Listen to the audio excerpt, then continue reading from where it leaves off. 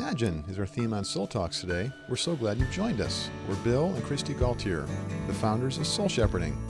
We teach you to thrive with Jesus in life and leadership. One way we do this is through the practice of Ignatian meditation, in which we imagine ourselves in a gospel passage.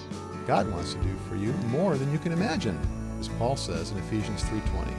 The Lord uses the Bible and our Soul Talks with other Christ followers to minister the grace of Christ to us. If you and your friends want to experience this fresh and prayerful approach to Bible reading, go to the store on soulshepherding.org and download a copy of our popular Ignatian meditation guides.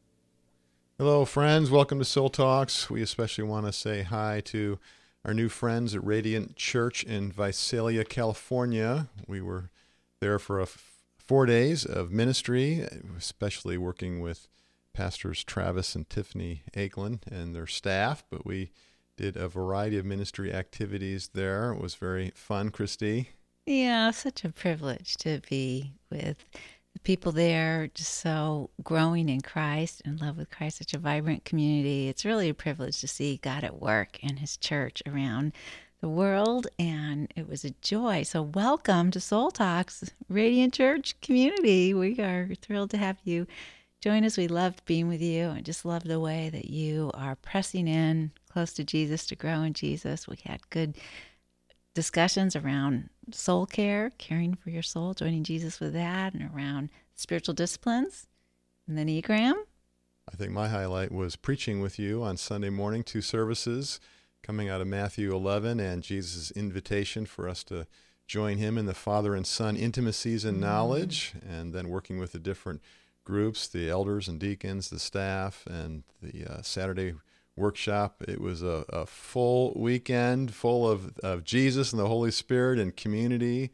And Visalia is a great community. Really enjoyed hanging out there. Yeah, as we left the people at Radiant, I felt grief, I had a little bit of an experience. It must be like Paul, I'm carrying them still in my heart and praying for them and rejoicing and remembering them and their love for Christ and the ways they're pressing in close to him. And then just being with the staff on Monday morning and getting to practice what they've been learning and what they've been getting teaching on in the spiritual disciplines, and just enter in and do a meditation time together on Psalm 131 and hear their response and see them just giving God access to their souls. Yeah, so often we who are Christian teachers, we will sort of guide people to spend some time in their devotions in quiet or practicing a discipline, but so often we're talking about it rather than doing it. Yeah. So something in soul shepherding that we really like to do is let's do the stuff together. Yeah.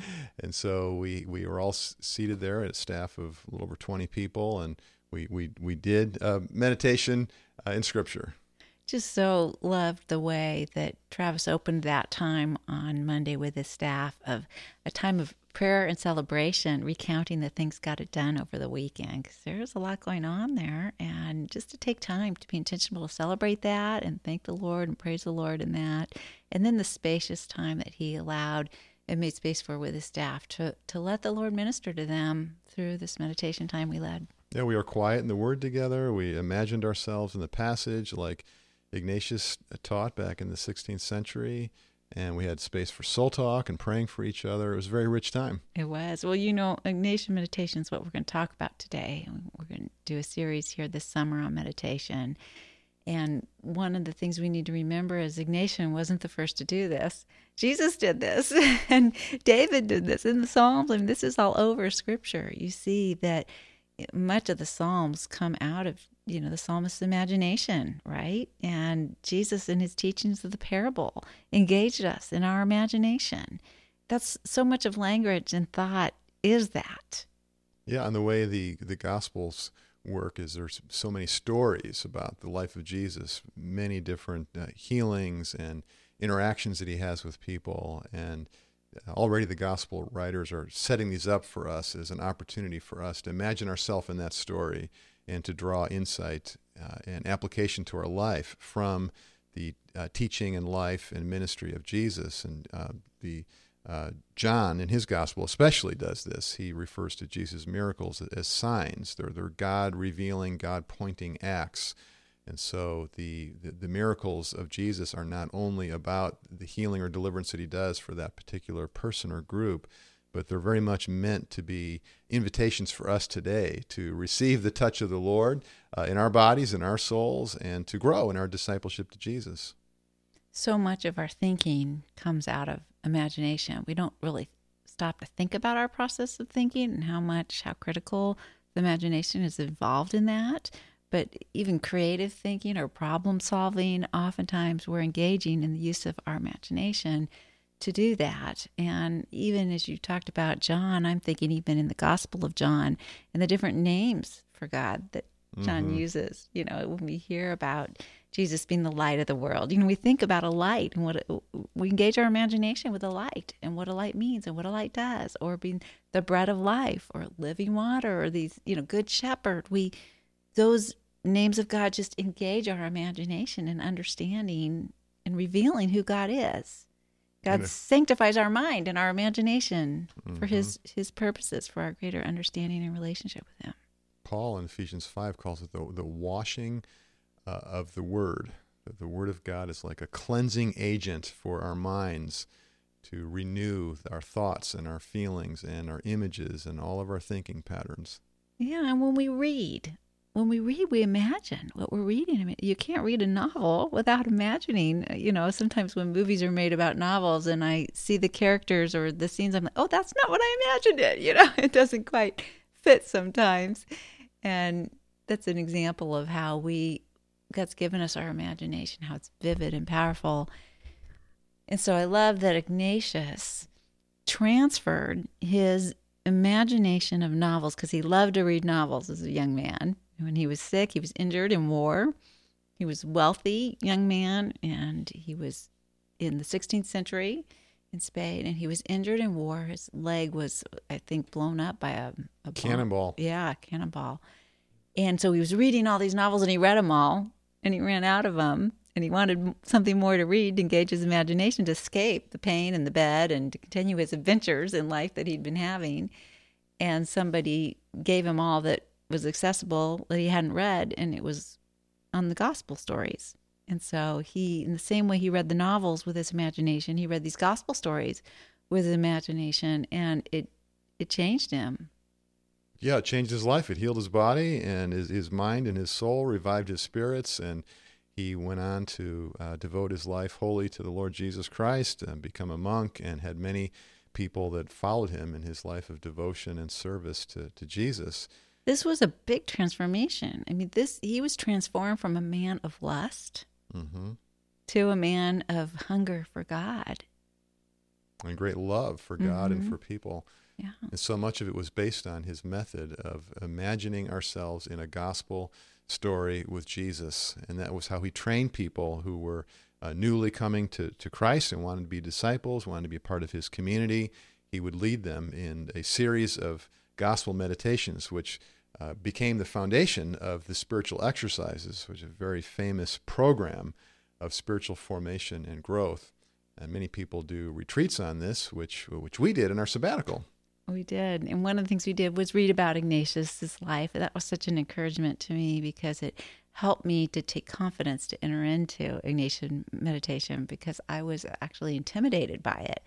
I'd heard of it and read of it, but I was feeling kind of intimidated by it, like maybe it was for Catholics or monks or, people that were different than me. I hadn't really, being raised in a traditional evangelical tradition, this wasn't a part of my tradition. I was raised to do Bible study, not to do Ignatian meditation, and so it felt kind of out there. I just wasn't sure about it. But as I learned and studied Ignatian's life, it was encouraging to me, because I saw even the way that it formed him in humility.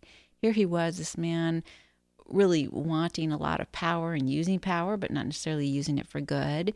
And then God gave him this powerful tool in the Ignatian meditations that he was doing, which to him were just meditating on the gospel with his imagination and letting the Lord reveal and speak and interact and train and form and disciple him to Jesus. That became a very powerful, fruitful thing in his life. And then people started asking him to lead them and teach them how to do that. And it became very fruitful and powerful and transformative in their lives. And then that became a real power threat to the church in his day. And he was actually persecuted very badly for that and inquisitioned and all these things. And he handled that with great humility and trust in the Lord, very different than he would have before he'd engaged with this practice.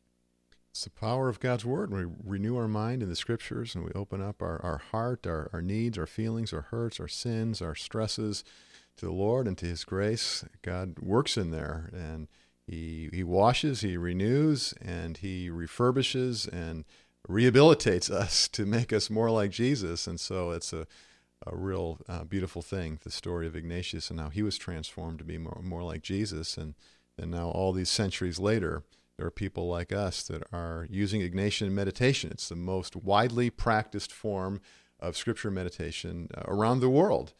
And I'm so glad it is, because it's so helpful and powerful. Well, you really helped me to take courage to do this, because like I said, I was intimidated to do it. I knew people that were doing it, and I knew they were doing it with spiritual directors or programs that were leading them in it that felt kind of overwhelming to me, because it took a commitment of an hour a day at a minimum, or this extensive retreat of weeks. And I kind of felt like, I'm not sure I could do that. I'm not sure I have the discipline to do something of such high cost in my life. How would I make space for it? And so the Lord used you, Bill, in one way, because we went on a sabbatical, which was really a helpful context to venture into this. But also you made this very doable for me in the way that you studied Ignatius and the way he did this, and then translated it for me to engage in. And we did it together. And that was such a helpful way to do it together, because we could talk about it and process it. And I needed that particularly, because it did stir up for me some unconscious things that were uncomfortable, to say the least, painful at times, but so important and helpful to me in my relationship with Christ and my growth in Him. I think that's the way scripture meditation, Bible study, and just reading the Bible is meant to be, is that we would process it with each other. From the beginning of the church in the time of Jesus and the apostles, the Bible was read out loud. People didn't have it in their hands normally, except maybe a scroll in the synagogue, that type of thing. And so people would share selections from the prophets or the Psalms, and then in the early church from the life of Jesus, and they would listen, they would talk about it, and they would share how it was affecting their life. And so that's really meant to be built into our experience of the Bible, that it's not just a private thing, but it's a communal thing. It's a body of Christ thing. And so that was a real joy in our sabbatical, that we got to do that together. And as you mentioned, yeah, it was fun for me before we went on the sabbatical to set it up for us and to study Ignatius, his spiritual exercises, and to pull out the 60 different meditations from the Gospels that he references in his manual for spiritual directors. And so we had those all set up, and each day we did usually about 2 gospel meditations in a time of solitude and silence, and then we would come together and process together our experiences. And it was so enriching for us that we decided to give it away, like we've done with so many of our resources, and we put it on the Soul Shepherding website. And it was amazing how when we did that, then we started hearing from pastors wanting sabbatical coaching, which has become a new ministry in soul shepherding. And we put up our Ignatian meditation guides, and many people started reading those and benefiting from those as well.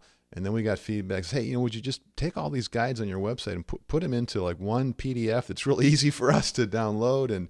And so we had that graphically produced really nice, and put all the guides, and there's all the scripture passages that Ignatius references and works with, but they're put in order of the 4 weeks, which are the 4 movements in the spiritual life, where we begin with our call to discipleship and the birth and early life of Jesus, and the journey of faith there, and then walking with Jesus through his life and miracles and teachings, and then, of course, major movement with the passion of Christ as he's going to the cross, and that whole process of the forgiveness that Christ offers us, and then our journey of self-denial with Jesus, learning to live in the kingdom of God and in trials and difficulty. And then finally, the 4th week is the resurrection of Christ and the glory, the life of the Spirit, the presence and power of God in our life. And so we go through each of those movements through the gospel meditations. So now we have an easy to download, very handy PDF that has one page on each of these gospel meditations, guiding you, the reader, through the Ignatian process with the questions that you ask in the passage and space to journal, the prayers that Ignatius calls the colloquy, and we make it real simple, real engaging, where basically you're just going to this gospel story and imagining yourself in it and paying attention to the things that you sense, the things that you feel, and then responding to some questions and prayer prompts.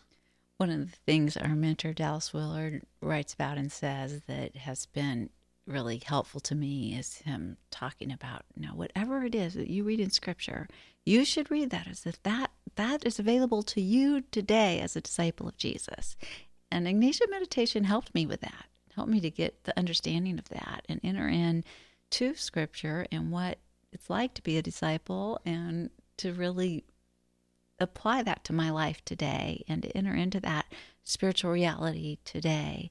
And I appreciated that. We found this to be so powerful also because previous to doing Lectio Divina, which we're also going to be talking about this summer, or Ignatian meditation, my experience with Bible study have very much just been in my head. Mm-hmm.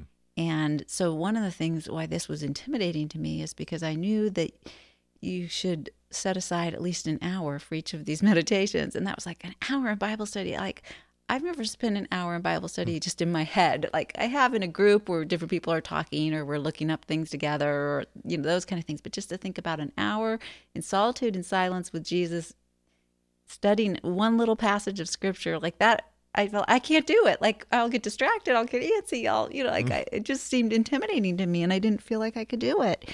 And so to engage with this and find out that not only could I do it very easily, but that an hour flew by. 45 minutes an hour. We needed 2 hours. It just flew by because it was such a powerful, and I wanted so much more time with the Lord processing what he was revealing to me.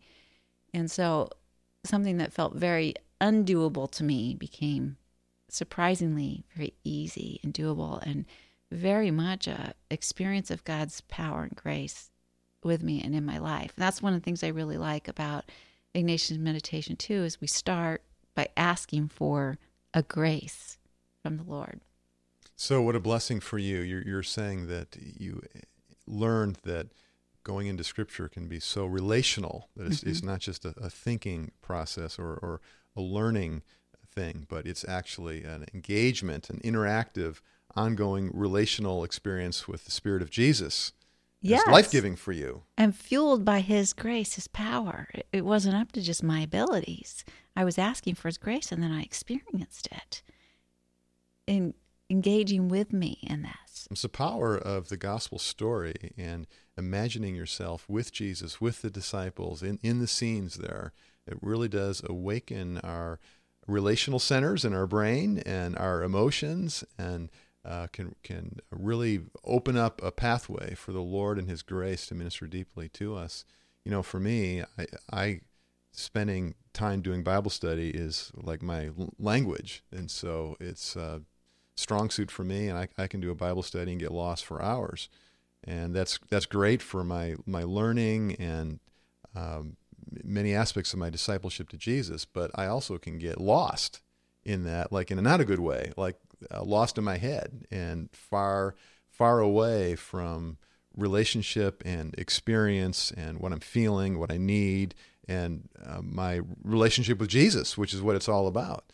And so this is the power of Ignatian meditation. And by doing this discipline so many times, it's helped me change the way I do my Bible study. So I don't just get as lost in my head, but I'm able to picture the scene and to feel my emotions as I go along, or at least to, after I've had a time of Bible study, to have a soul talk with you and to talk about what I'm learning and how I feel about what I'm learning, how the Spirit is touching in with my life and my struggles and stresses and hurts and sins and places where I need the mercy of the Lord. Well, that's so important. That's really one of the gifts of engaging in Ignatian meditation. And it's also what makes it such a great spiritual direction tool. So we teach this in our Soul Shepherding Spiritual Direction training because we want our spiritual directors to know how to use this in spiritual direction as a tool, whether with a group or individuals. And that's one of the things. There's many different ways this can be used. There's 60 gospel meditations, so it can be used privately. Someone going through, one a day for 2 months, or like we did, 2 a days for 30 days in intensive, or 1 a week, for a year with a group, or you could do it alone with a spiritual director, or like we did it in spiritual friendship, but also with a spiritual director. We had a conversation with a spiritual director too. So in our next episode on Soul Talks, let's talk about my experience of doing that and how this really got at some of the unconscious things going on in my image of God and my relationship with God. I love that. That'll be a fun conversation. I want to hear more and empathize with your experience and learn from the Lord through your meditations. Jesus, thank you that you are always calling us into greater intimacy with you and understanding of you. And we pray for our listeners, Lord, that you would guide them in that as well.